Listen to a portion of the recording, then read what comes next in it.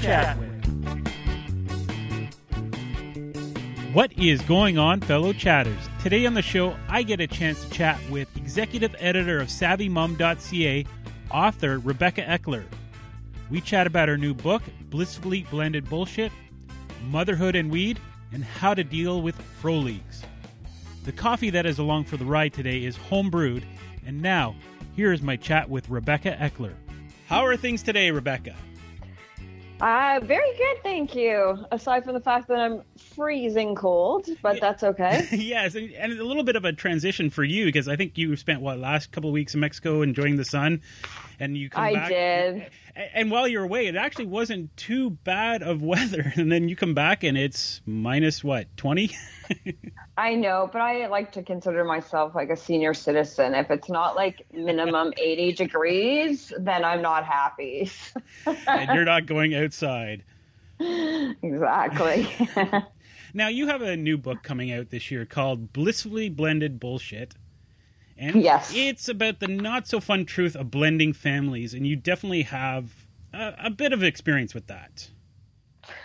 Oh, yes, I had 7 years of experiencing blended families, and I'm very excited about this book for kind of two reasons. First, just kind of on a superficial level, that it's like my 10th book. So I'm very excited about that. I managed to reach book number 10. But also, I think it's probably my most personal memoir.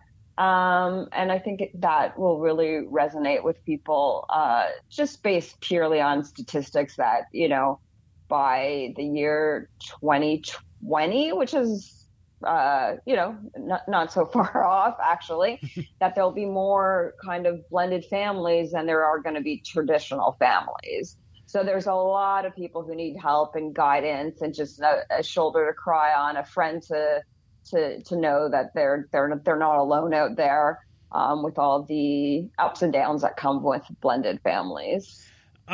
Did you find there are some pluses to having a blended family? Oh yeah, of course. There's a lot of positives with having a blended family. First of all, for me, it was like a second chance relationship. I had met he's now. I don't want to ruin the book for anybody, but I met him 9 years after I had my daughter, and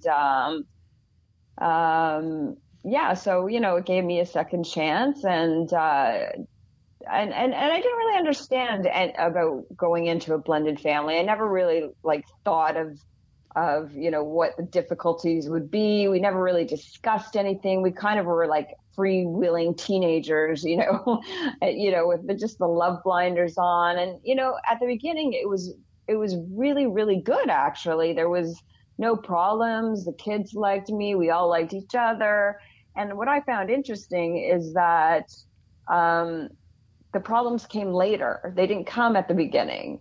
And a lot of researchers have said it takes 5 years to become comfortable in a blended family.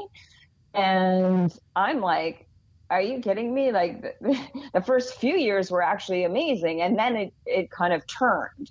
So I found that kind of interesting. Oh, great. So I'm still on the roller coaster then. Pardon me? I said, I'm still up on the roller coaster then. I'm only 2 years old. Yeah, I mean, you never know what can happen. Yeah. You never know what can happen. But there's so much about blended families that people don't understand. And you say when you marry someone, you marry their family.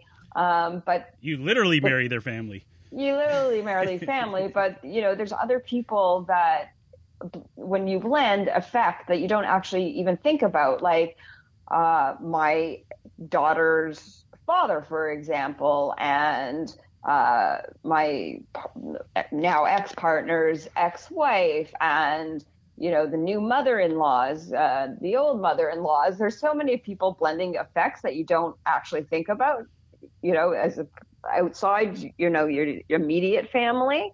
But yeah, blending affects so many people. I even get down to how it affected the dog. Well, I think like the dog did not like the blending. Like for me, the hardest thing about the blended family is the other co-parent. The mom of my daughters. That was the hardest challenge. Is how does that relationship go with, my new partner and my ex, and how they, help in raising my daughters.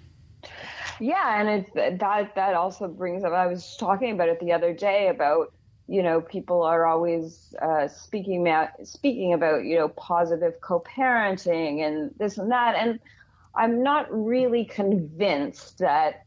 I'm definitely not convinced that every family is going to have a positive co-parenting. Just sometimes you just can't make it work. There's a reason you got separated, right?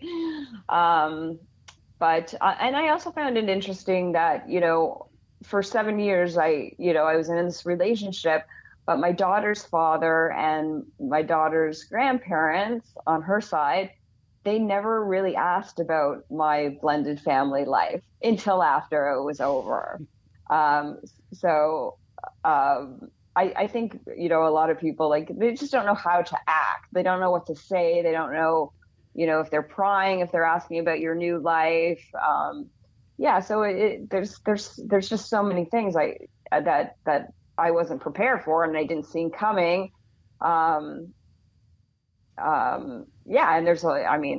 I get into a lot of things, from the smallest things like, I call it like the hi-bye fight. Like, we got into an argument about who should say hi when walking in the door first. I don't think that would happen in a traditional family. I think for me, even like coming down to the bare point of cleaning, it's, you've got, not only have you got a new partner to sort of kind of get familiar with, you've got, for me, it was older teenage daughters. And it's like, whoa. Yeah. They have their own life. They have their own mind. So it's like, a little bit of a challenge trying to sort of navigate day to day. Well, absolutely. Yeah, absolutely. And, my bonus daughters were, when I met them, they were 7 and 9. So they became teenagers, but you know what? They were good kids. For all intents and purposes, they were good kids. I didn't have the problem. A lot of the time I come down very hard on myself, because I always felt like I was doing something wrong. I was getting in trouble for something. You realize, well, first of all, listen, if you're in a blended family and you meet someone with kids, listen, they're going to always have known their kids longer than they've known you, right? So right from the beginning, they already have a relationship, and then you come in, right? So. For me, it was right off the bat. It was, I don't trust that guy. Yeah, no, we've been pretty good about that. Well, it was 14, 16, 18, so of course they're not going to trust me.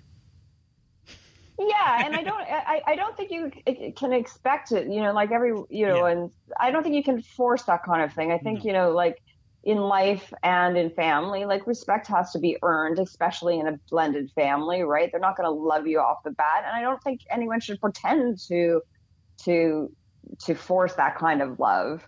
I was lucky. Like, my bonus daughters had a perfectly good mother. I had no relationship with a mother. But a lot of people, do get along with their new spouse's wife. And I can't buy into that. I don't believe that it can all be like happy, right? Because you're living next door to your ex now.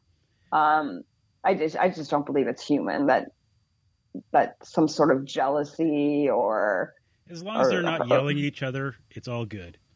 Yeah. Switching a little bit, but staying kind of with the family. You've been a proponent of motherhood and weed. And now that it's legal in Canada, is it still like a taboo, do you find? really. In fact, we had a Secret Santa at our office, and I was away for it. So when I came back, my gift was on my desk, and it was 2 mugs. One said Boss Mom, and one said, the Mom of the Year or something. But inside those mugs was a little bottle of weed. And I was like, I love my Secret Santa. But no, like I don't judge people who do it, but I also don't advocate for it. I mean, I'm not going out saying, mothers, you should go smoke pot. But I'm more like, you're a mother who smokes pot. Okay, I get it. Like yeah. So I don't judge, but I don't advocate. Well, I wasn't saying advocate, but you've written articles on sort of the pro that it's not that big of a deal. Listen, it took, how long did it take our government to finally legalize? Like, we've been talking about this for like 3 decades now. So the fact that it even actually happened, I'm still in shock because it took so many years.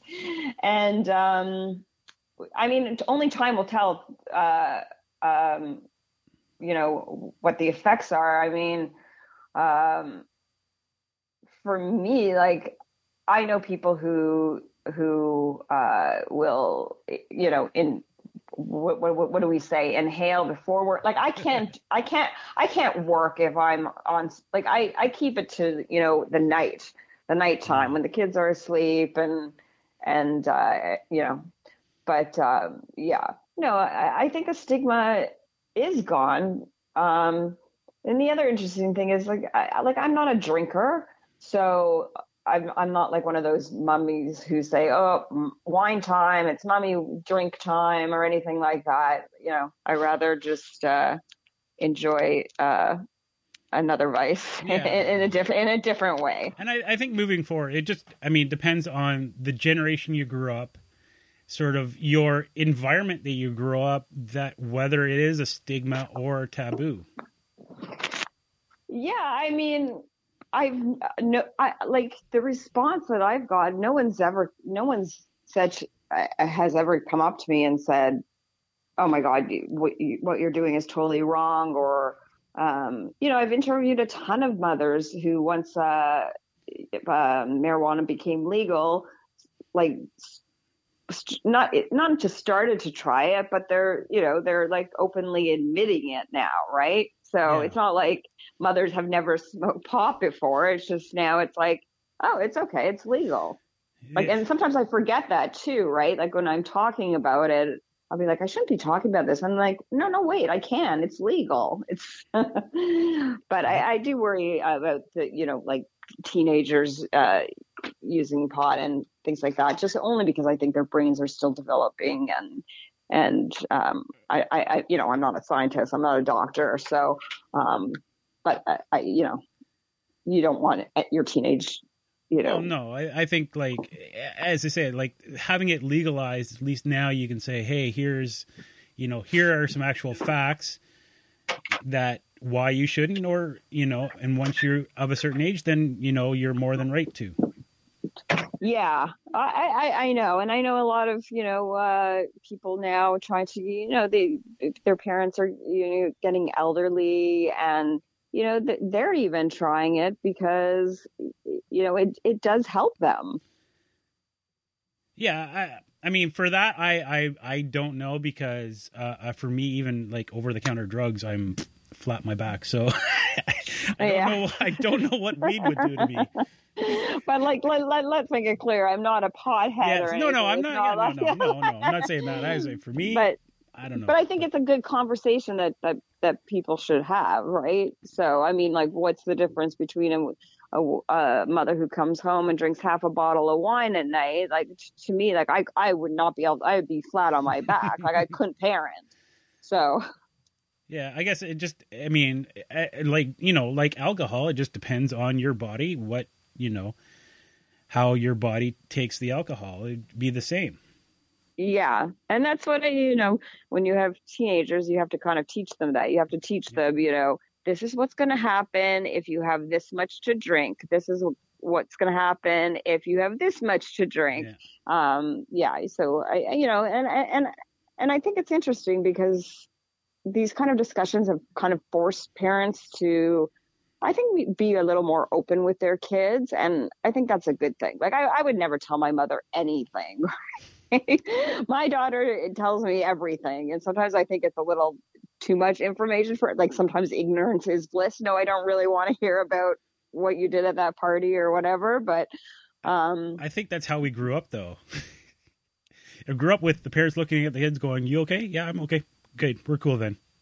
Yeah. And I would come home, puke outside, and go to bed, and no one would be any of the wiser, right? Exactly. Now, bring it back to your coworkers who gave you a really, I guess, unique gift that I guess you wouldn't see in an office. You wrote a pretty interesting article on Savvy Mom about colleagues being friends and not just work friends, in which you called them frolleagues. Frolleagues. Yeah, frolleagues. Why do you think coworkers become close friends? I mean, obviously, over time, when you're working with someone or you're sitting near someone, you start asking about their weekends, and you learn a lot about them, or you like their new hair color, so you start talking about that. I've always said, and I did say this in the article, I like to keep my personal life separate from my work life. So when I was going through a very difficult time during my divorce, for months and months and months, like, no one at my office knew about it. And the only reason one of them noticed it was because I guess I wasn't wearing my engagement ring anymore, but she didn't bring it up to me. And I just don't feel comfortable, sharing personal life into my work life. And like I said in the story too, there's always someone in the office who's an oversharer, and you're thinking to yourself, why are you saying this? This could like totally come back to bite you in the butt, or like keep that for your therapist, right? But that's me. That's me. Because if I didn't compartmentalize how bad my home life was at that time, or I was a hot mess crying, divorce is hard, right? Yeah. But I still I got up, I went to the office, I got in my clothes, and I just forced myself to get, through the day without crying. Which I don't know if necessarily is a good thing or a bad thing, to tell you the truth. Well, I think it's more of you just wanted to put on a good face for your coworkers and not have them be constantly worrying about you. Yeah, worrying about me, but more worrying that I'm not going to get my job done because my personal life is affecting it. And I think there's a lot of people in that boat. I would agree. I mean, there's so many studies that say like your home life affects your work life, and your work life affects your home life. So if you're happy at work, you're happy at home. If you're happy at home, you're happy at work. But I do think that over a certain amount of period of time, when you work with someone, they do become your friends, but you still want to be careful, because we all know that people gossip too, right? Yeah. So I could tell one person something, and then the next thing I know, everybody else in the office will know about it. I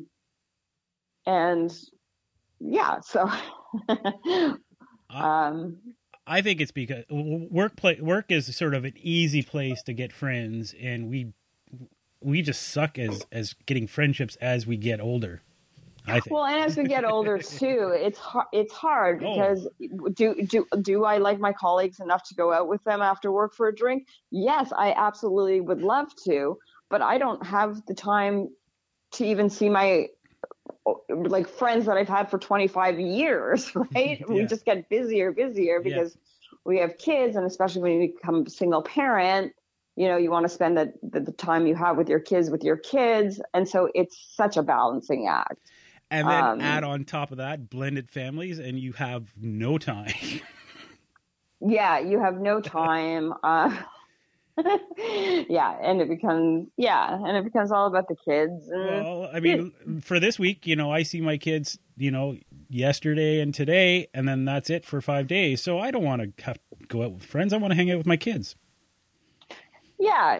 Well, that's the other thing, when you're with your friends, or and even the days I have my son, like sometimes you make plans and then you feel incredibly guilty because you only have your kids for half the week, and you're out with your friends, but at the same time you really do have to have a social life as well. Like you need your own life. That's just self-care. That's just making you happy. So that's also a balancing act. And like when it comes to the blended families, there's just so many issues that like pop up. Like, do you have the same parenting styles? Because they've already raised their kids in a certain way. And then, interestingly, so in my blended family, I had a daughter. My partner had 2 daughters, and then we had a child together. So my son has 3 older sisters related to him by blood. And unfortunately, just, as the dust slowly starts to settle, it's weird because I know my son has these 2 sisters out there that I'm not really in touch with anymore. And that to me is very disheartening, and it's sad, but it's a reality. And, I encourage my daughter to keep in touch with my ex-partner's daughters, but, they're all teenagers now, so they're all busy with their own lives. But what's very interesting is I actually, at one point, when everything was good and happy, I actually felt bad for my son for having parents who were together because he was watching his 3 sisters go off, go to their mom. In my partner's case, his daughters would go off to their moms, and my daughter would go off with her father. So he was the only one that stayed put. And I was like, I feel bad for this kid. His sisters all have 2 houses to go to, and he's just stuck here with us. Mm-hmm. And I have to say, he's probably, honestly, the most well-rounded kid of divorce ever, because he grew up watching his sisters go between houses. So to him, that's actually kind of normal. Yeah. Oh yeah. Right? Yeah. Yeah. So it's interesting how going to between 2 houses is actually becoming more normal than just going to just having one house. Well, I mean, I found like as long as the kids have a regular schedule and they're well loved no matter where they are, they will adapt, they will get used to it, and it just becomes part of their life. It does, yeah, absolutely. It becomes part of their lives. And, and when it comes to the blended family things, I mean, looking back, I keep thinking to myself, like, what could I have done differently? What could I have done better? And the honest truth is I could have done a lot of things differently. But like I said, we were like freewheeling teenagers. We didn't discuss anything. We didn't discuss, the number one issue, money, how that's going to be split, how our parenting styles are going to be split, who's going to take care of the chores, how much to chip in. I mean, it is such a complex relationship. For sure. And, coming up to the end of the chat, I have a segment called Fast Five. 5 questions. Oh. You just give me an answer. That's the first thing that pops into your head. Oh gosh. Okay. I don't know if I had enough coffee for this, but let's try it. Favorite place to vacation? Favorite place to vacation? Yes. Mexico. Best thing about having kids? The cuddles. Poutine or pizza? Can I say both for that? Sure. At the same time, too. Favorite beer or alcoholic drink? Tequila. It's always tequila. Favorite place to pick up a shot of Java? Tim Hortons, actually. Or McDonald's. I have to say, McDonald's makes great coffee. And where can people find you on the internets? Facebook under my name, Rebecca Eckler, and the website is Savvymom.ca. And my book, Blissfully Blended Bullshit, will be coming out in May. Okay, well, thanks very much for taking the time, having a quick chat with me. And you have a good day. What kind of coffee are you drinking? I am drinking home brewed. Nice. Well, thank you so much. You're welcome. I would like to thank Rebecca Eckler for chatting with me, and thanks to you for tuning in. And you can contact me on Twitter at Jason Perrier. That's at Jason, Perrier, and use the hashtag Chance to Chat With if there's someone who you want me to chat with. Until we chat again, I'm out.